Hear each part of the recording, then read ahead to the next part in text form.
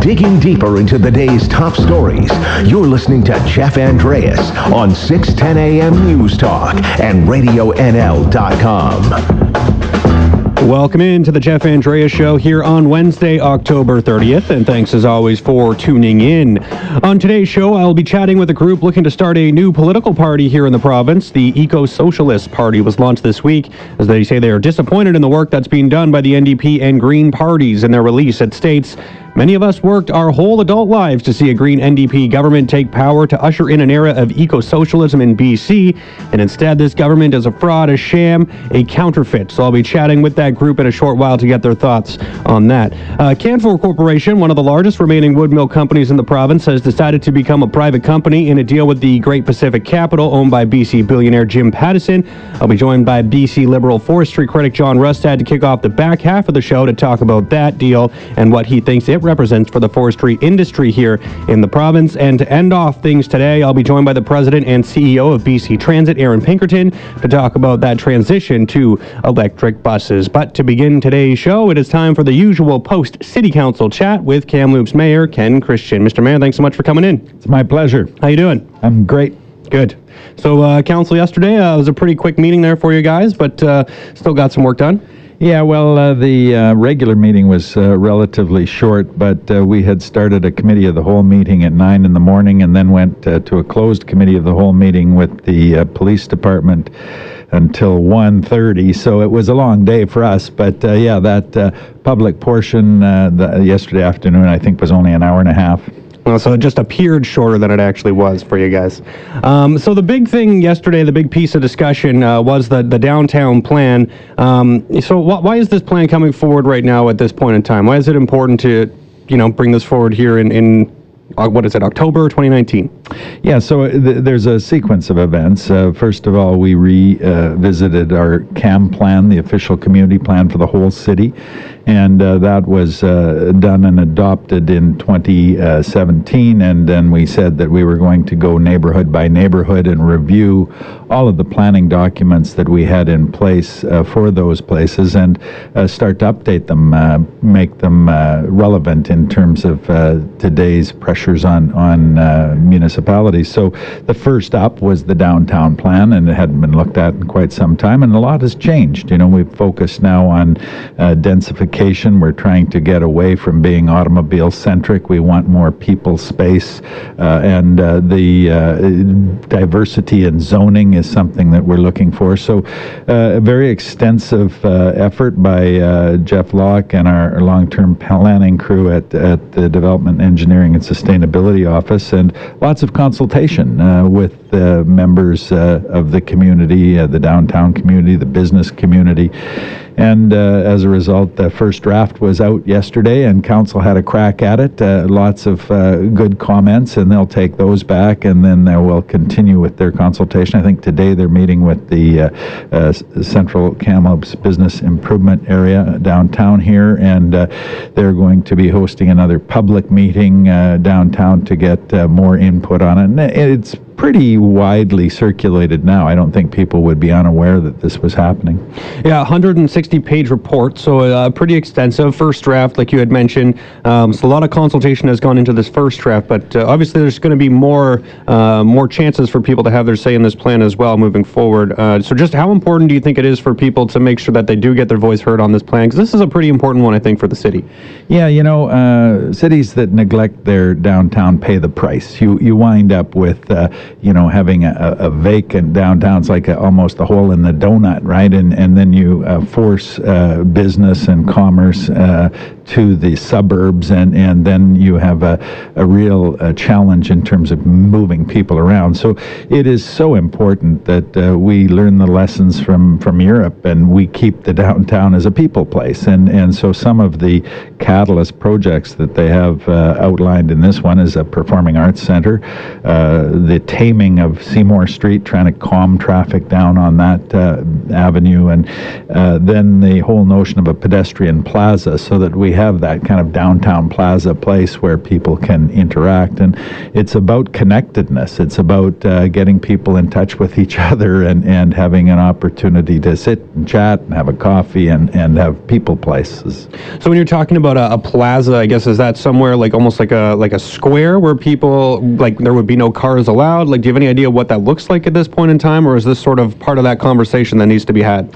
Yeah, last summer we tried the closure of 4th Avenue, and we created a pedestrian plaza there for a short period of time just to kind of test the concept, and it seemed to work quite well. So now there's a number of properties that have been earmarked for the potential of a pedestrian plaza there, and a number of businesses that would service the needs of that plaza. So that's key to getting a core in the downtown area that people want to be in, and they want to come down, and we want to extend the periods of time where people are downtown. Right now, it's often said that the streets sort of roll up at 6 o'clock at night, and we need to make sure that we're family-friendly, pedestrian-friendly, eco-friendly, but also that we create spaces down there that are walkable, they are accessible for people, and that we get that kind of feeling of livelihood downtown on a longer basis. This sounds like it has the potential to really change what the downtown looks like at this point in time. You said it's been worked on for a couple of years to get to this point, to get to this first draft now, and there's going to be some more work done moving forward to get to a second draft as well. But just, what is the timeline like on this thing? Do you have any idea? And just how significantly is this going to impact what the downtown looks like now and into the future? It sounds like it could, really change what people see right now. Yeah, we're closing in on it. Hopefully by the end of the year now we'll have something that council can approve. And one of the things that our chief planner said yesterday, it's not just about planning, it's about doing. So you don't make these plans just to put them on the shelf. You make them as a guide to help developers see the vision that we have for downtown and start to make those components come to life. So after we get this one done, we will be moving to the North Shore, and we're going to revisit the whole North Shore plan, including the Tronquil corridor, and get going on that. And then we have to go up the hill and look at that TRU precinct around there and look at that. And then eventually we will get out to some of the neighborhood plans, revisiting things in Dallas and looking at things in Dufferin and those kinds of suburban kinds of plans. Yeah, definitely important to go neighborhood by neighborhood to make sure no one feels neglected, because if you look at it as too big, maybe some people will feel like they aren't getting their fair shake. One thing I did want to ask about too was, because you had mentioned, when we're looking at a downtown plan here, there's the projects like the Performing Arts Center that are, being moved ahead, significant project, and, one thing that often comes up when you talk about big projects like that is the issue of parking. Where am I going to park if I'm going to go to an event? And you're talking here also in your plan off the top about, making downtown less vehicle-centric, getting people, out of their vehicles. So just sort of how, I know there is a parking plan that is ongoing as well, so I'm just wondering sort of how these complement each other. We're looking at the parking plan and the downtown plan. Yeah, that's a great point, Jeff. The plan is really focused on the physical structure of downtown, but there are a lot of other plans that sort of feed it, and the transportation master plan is one, the recreation master plan is another, the pedestrian plan, the cycling plan, all these things kind of come together. But the bottom line is that people need to realize that there is public transit available, and that we have to become less dependent on single vehicle trips into the downtown core, and the parking will be an issue. It was an issue when I took office. It'll be an issue when I leave office, I am sure. But when we look at some of the strategies that we can take in terms of transportation demand management and park and rides and those kinds of things, that there is hope, and hopefully Uber's around, and maybe we'll be able to have other options. Awesome.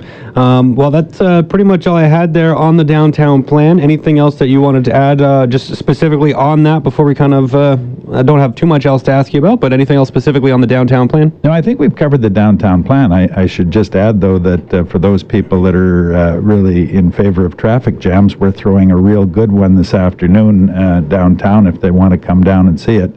We're going to be putting the last lift of pavement on the West Victoria project, so if you're coming downtown, expect long delays this afternoon and don't be surprised by it. I'm sure they will be surprised by it. They always are. All right, Ken. Well, thanks so much for coming in. As always, I really appreciate you taking the time, and I'm sure we'll do it again soon. Thank you very much for the opportunity. Awesome. That was Kamloops Mayor Ken Christian. Coming up, people in BC appear to be wanting to maybe change the way the government is run, as there are a number of people set to organize a new provincial party, the Eco-Socialist Party here in British Columbia. So I'll be talking more with that group after this. You're listening to Jeff Andreas on Radio NL 610 AM News Talk and RadioNL.com. Welcome back to the Jeff Andreas Show here on Wednesday. A group of environmental and social justice activists have launched a new provincial political party this week here in British Columbia. The group says it has been involved in quiet consultations across BC with a broad spectrum of people who are, quote, horrified by the performance of BC's eco-socialist government. Here now to talk about this is member of that party, Stuart Parker. Stuart, thanks so much for being on the show today. Thanks so much for having me. So let's just start by getting your involvement here in this Eco-Socialist Party. What's your role here in this? Well, I'm director of organizing. Because I'm located up in Prince George in the center of the province, I've taken on getting our local organizations up and running as the party builds a provincial platform and the like. So, Stuart, obviously this has been something you guys have been working on for a little while. When did you specifically as an organizer sort of get on board with this idea of wanting to start a new political party here in the province of BC? When did that idea sort of begin, and when did this ball really start rolling for you? Well, I don't think I've yet reached the point where I want to start a new political party. It's a lot of work. It's not very pleasant work. I get to work with a lot of great people.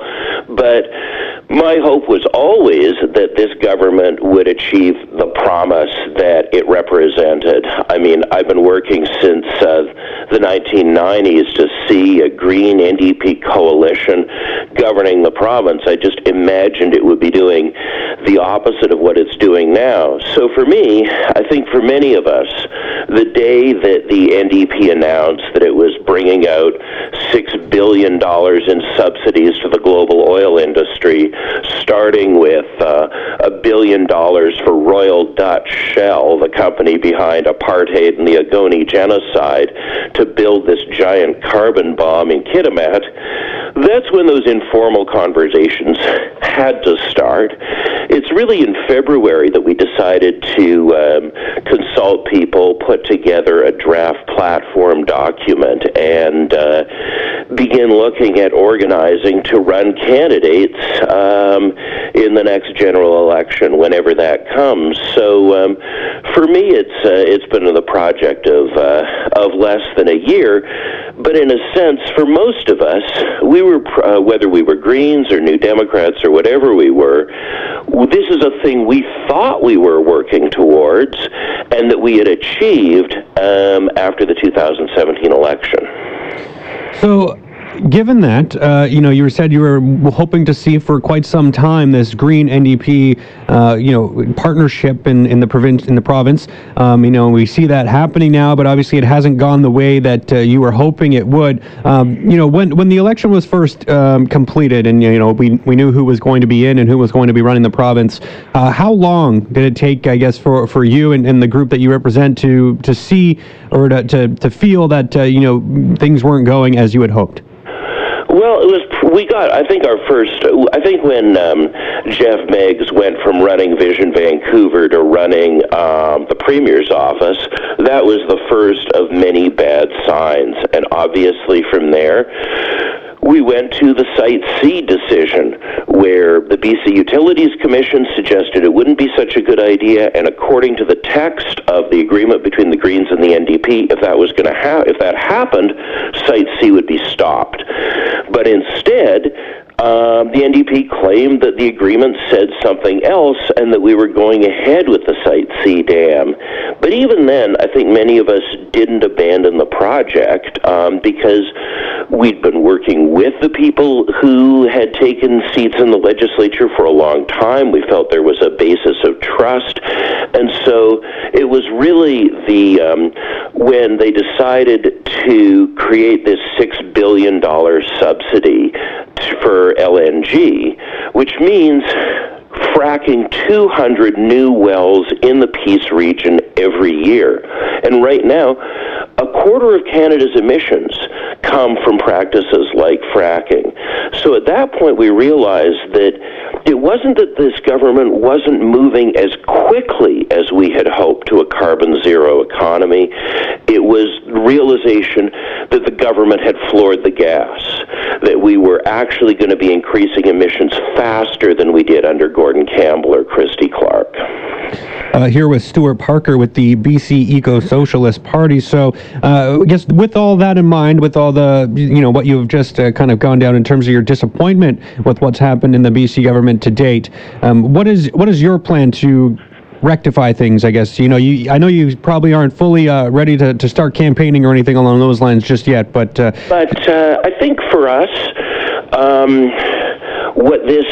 if we are going to offer an alternative, well, I think one of the reasons that New Democrats and Greens got scared of turning this thing around is that there's tremendous fear and depression already in the parts of the province that made their living from forestry and from these other resource sectors that climate change is hammering right now. And so for us, the central part of our platform is a Green New Deal that gets people back to work doing good paying jobs to restore some of the productivity in our province. We've lost so much agricultural and forest land to practices like fracking. We've lost so much to climate change that there needs to be a massive reinvestment, and we need the work and the skills of this province's industrial workers to make that happen. And that's something that's really been squandered. Another thing for us is we really thought that the assets that had been stolen under the BC Liberals were something the NDP would try to get back. And so as an example of what I'm talking about, a centerpiece of our platform is seizing those BC rail tracks that the government, they were worth $1.1 billion. The government sold them for $99 million at a 91% discount. And two people went to prison and did time for the corruption in that deal. We should be taking back stolen assets, and we should be taking the BC rail line, double tracking that line, and getting it into service to move the people and the goods around the province that it should be moving. And we should be electrifying that line.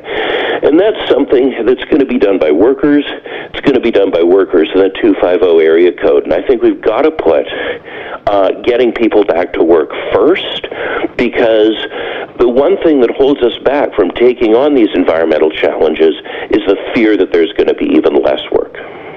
Well, Stuart, unfortunately, we are out of time, but definitely some interesting stuff there. Appreciate you taking the time to come on my show, and we'll definitely be tracking the Eco-Socialist Party here as things move closer to a potential election here in 2021 or maybe even sooner. So thanks so much for doing this. I appreciate your time. Thank you. That was Stuart Parker with the BC Eco-Socialist Party. Coming up after the break, I'll be talking about the sale of Canfor to BC billionaire Jim Pattison. We'll have more on that with BC Liberal forestry critic John Rustad after this. Radio NL, RadioNL.com. Local news now. Digging deeper into the day's top stories, you're listening to Jeff Andreas on 610 AM News Talk and RadioNL.com. Hello and welcome back into the Jeff Andreas Show here on Wednesday, October 30th, the day before Halloween, of course. A corporation within BC billionaire Jim Pattison's group of companies has made an offer to purchase the remaining 49% of Canfor shares with the aim of taking the lumber producer private. British Columbia's timber giant Canfor Corporation announced on Monday that it agreed to a $16 per share buyout in what could set up a showdown with shareholders who do think that offer might be a bit too low. Canfor's board of directors said the cash offer represents good value given the headwinds in the forestry sector, including the low prices for logs and pulp, and called it a significant premium. However, the offer is below the estimate of Canfor's intrinsic value of $23 per share. I'm joined now by BC Liberal forestry critic John Rustad. John, thanks so much for coming on the program with me. My pleasure, Jeff.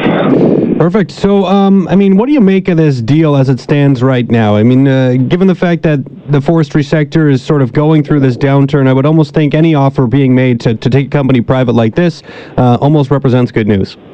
What this offer does do is show that there is confidence in the long term of our forest sector. And I support that perspective. I think there is lots of potential for our forest sector over the long term. The biggest challenge we have right now is the cost structure in British Columbia, and that's one of the reasons why Canfor is taking losses on its monthly basis. But those losses won't last forever. I know circumstances will change, and hopefully, in this province, we can be in a position in the future where our industry can be more competitive.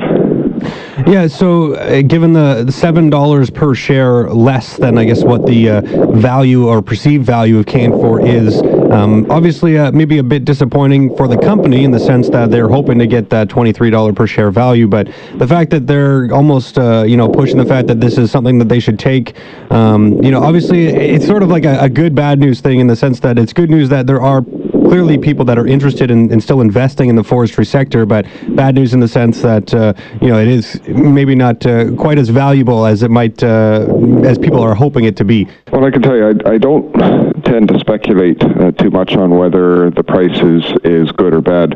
What I can say is this: we have a shrinking timber supply, and not just in British Columbia, but we have growing populations. So lumber prices over the long term, I think, are going to be good. We have to get through this period of time, and we also have to make British Columbia more competitive. But over the long term, Jimmy Pattison is a long-term investor. I think there is good value in this stock. Certainly, from my perspective, if I was a shareholder, I would certainly be wanting more. Why wouldn't you want more in terms of your price tag? But I do understand why Jimmy Pattison's doing this. But the other piece that I find quite curious on this particular deal is with the NDP's introduction of Bill 22, is this going to trigger a government review and to make sure that the public interest is being met? And I haven't heard yet from the minister whether or not the sale of Canfor to taking it private will actually trigger that review.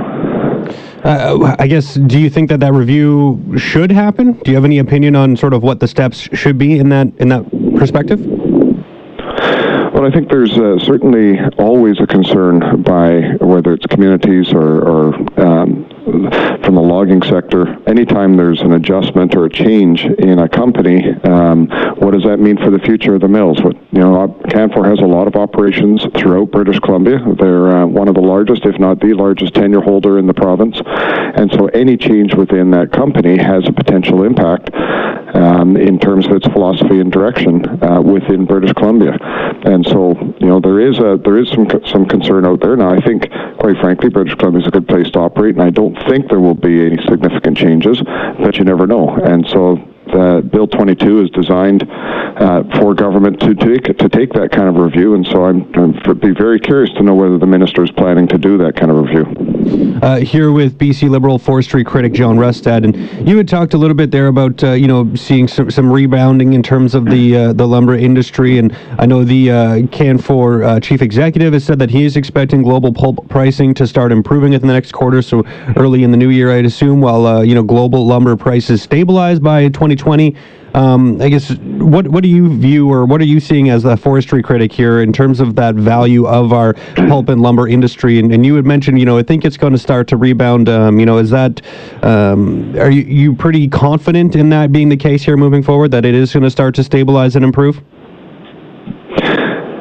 Well, when you look at things like the lumber industry and the forest industry in general, you have to take into consideration that we're a price taker, not necessarily a price maker, and that means that we are very vulnerable to what's going on in the rest of the world, particularly the United States. There's lots of people who believe that there is a slowdown coming in the United States. To what degree, I don't know. How that'll impact prices, I'm not sure either. But I'm concerned about certainly 2020 in terms of where things could go if there is a bit of a slowdown in the States. But over the long term, by 2021, 2022, I'm optimistic that we could be seeing some better prices. But that, unfortunately, when you have a crisis that we have in the forest sector with the number of people that are being impacted, looking out 2 years or 3 years is not a lot of comfort for people who are trying to make their payments, this month and have Christmas coming. Yeah, that's for sure.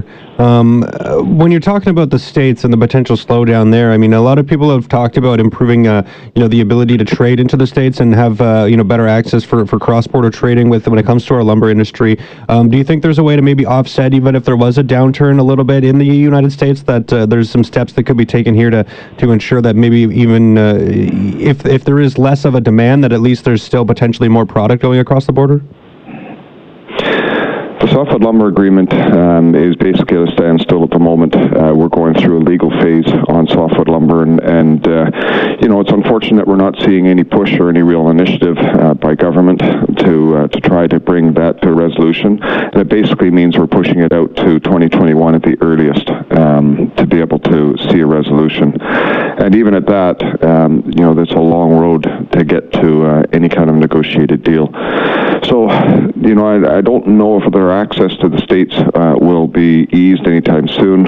We are winning in court in at least the last case that we saw, which was helpful, but it hasn't changed the tariffs and the duties at this particular point. And so the biggest thing we can do as a province is drive our cost structure down, make us more competitive so that as we're going through this, our industry can continue to operate, even if there is a little bit of a slowdown in the States, we can be more competitive and be in a position of strength going into the negotiations, as opposed to having to basically take whatever's on the table because our industry's in trouble.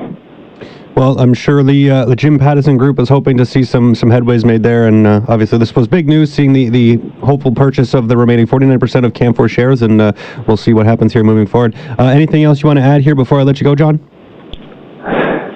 I would just add that Jimmy Pattison's move to take Canfor private, is a show of strength or a show of support for our forest sector. And I do think over the long term, the forest sector will see some very significant opportunities and some growth in this province. We just have to get through this next year or two. And like I say, Pattison's a long-term investor, so he's taking advantage of where prices are at today. But over the long term, I do think we have some good news coming from our forest sector, but we just have to get through this period, and we have to make sure that our cost structure is competitive. Well, John, thanks so much for doing this. I really appreciate you taking the time, and look forward to doing it again in the future. My pleasure. Take care. You as well. That was BC Liberal forestry critic John Rustad. Coming up after the break, BC Transit is looking to go fully electric by 2040. I'll be chatting more about that after this. The voice of your community. Radio NL 610 AM News Talk and RadioNL.com. Here's Jeff Andreas.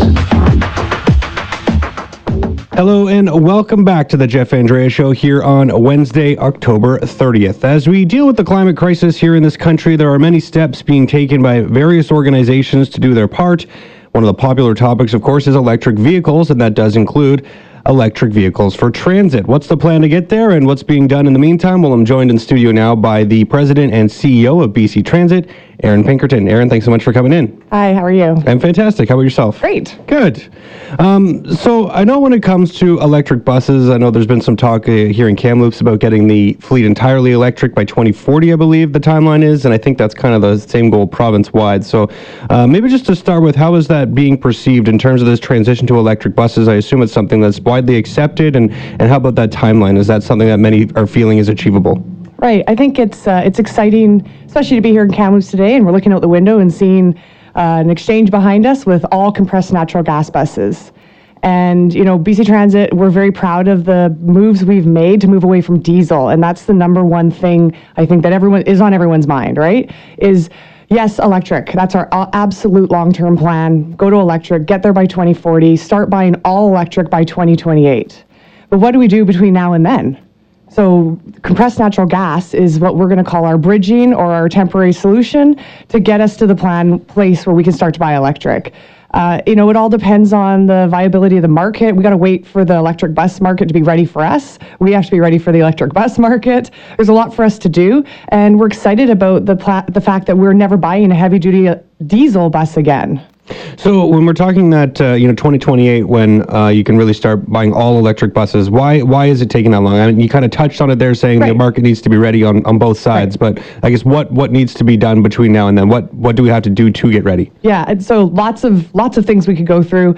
I think one thing to remember is that our buses are a long-term investment. And so we've looked at the various types of buses we have. We have double-deckers, we have 40-footers, we have light duties, we have handy-dart vehicles. And so we have to look at when are we doing a big replacement of those buses. So one of the things is like whatever we buy right now is going to last 13 years. So part of it is not just the market. Part of it is our ability to replace our fleet when we're ready to. We're not going to throw out a bus that's brand new. And then some of the other things are the infrastructure, the back-end infrastructure for how are you plugging in these buses overnight? Do you have the power?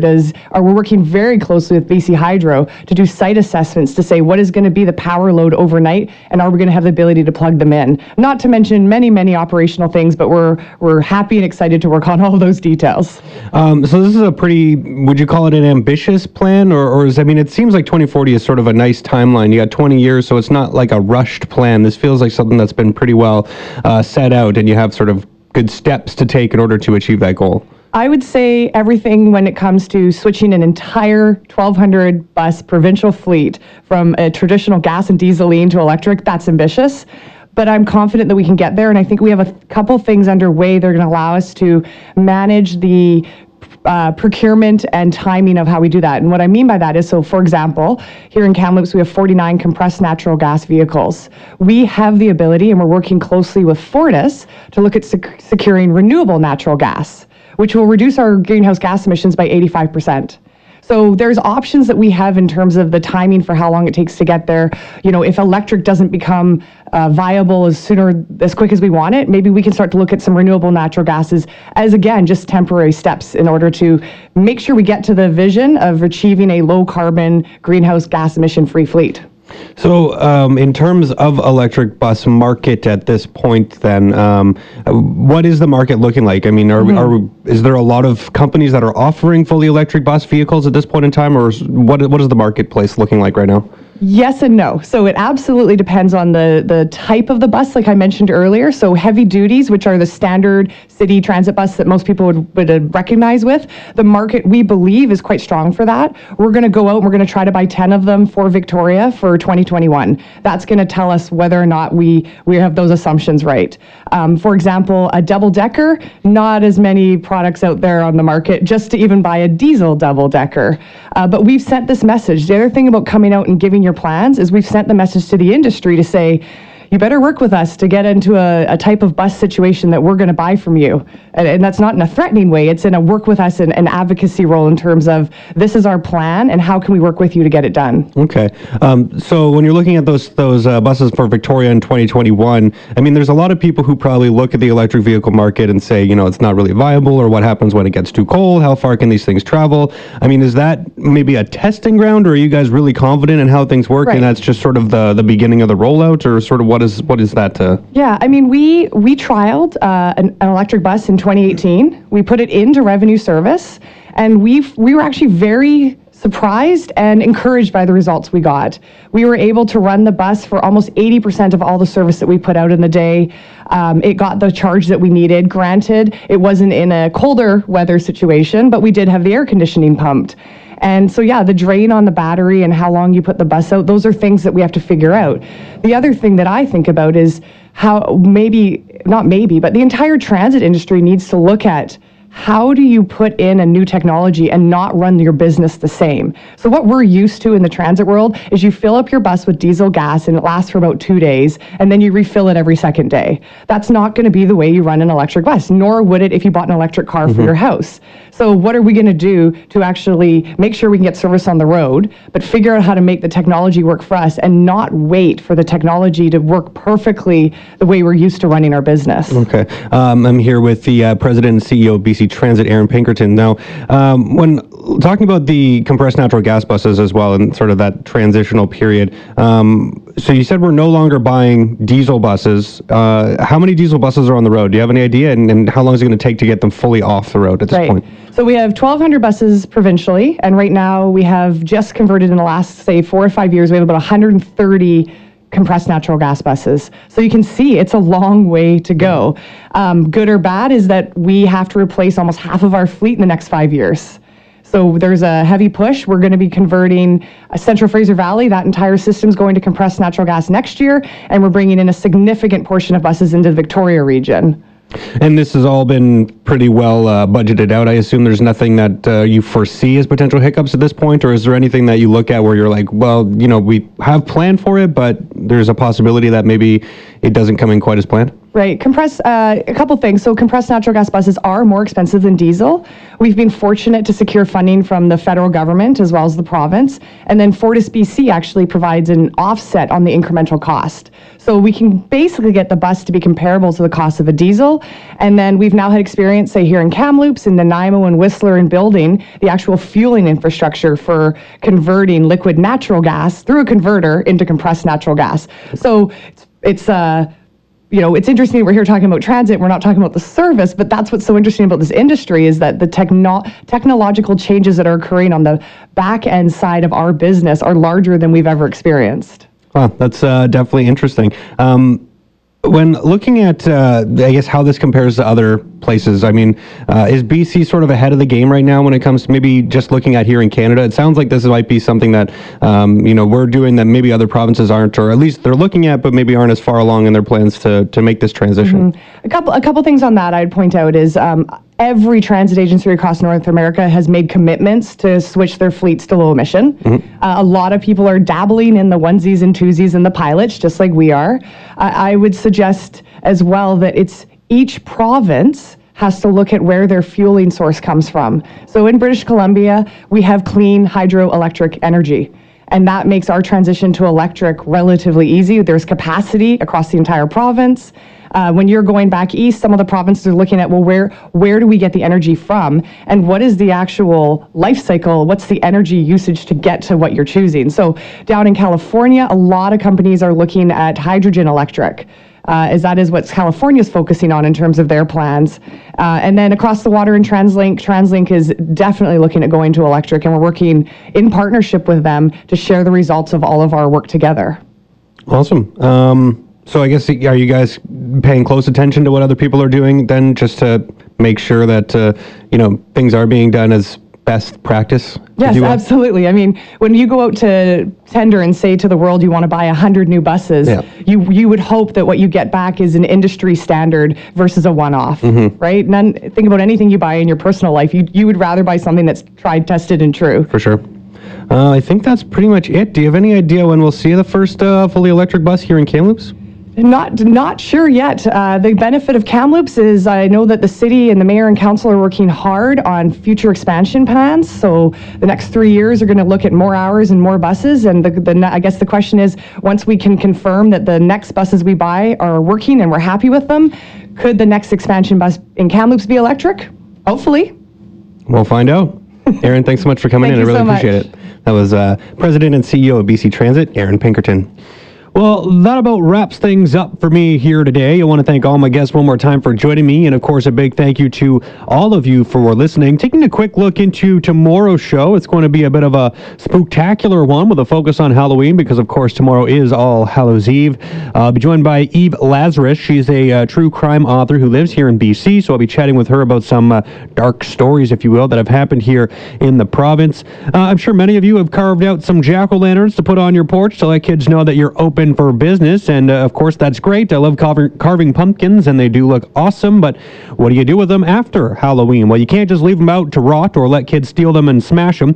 So the city does have a plan to help you out and find a way to put them to good use. So I'll talk about that as well, and I'll also be digging into some stats just to see how much Canadians enjoy the annual costume and candy-filled holiday. So be sure to tune in to tomorrow's show. Of course, if you enjoy the show and missed an episode or two, you can always find everything podcasted online. You can listen on Spotify or Apple Podcasts, among other places, and individual segments are always posted on our website at radionl.com/podcasts, so there is no excuse not to tune in. All right, well, one more time, thanks for listening, and remember, whether you join me for a short while or a long while, just know that I enjoyed our time while it lasted. I'll be back here tomorrow, Thursday, Halloween, starting at 9.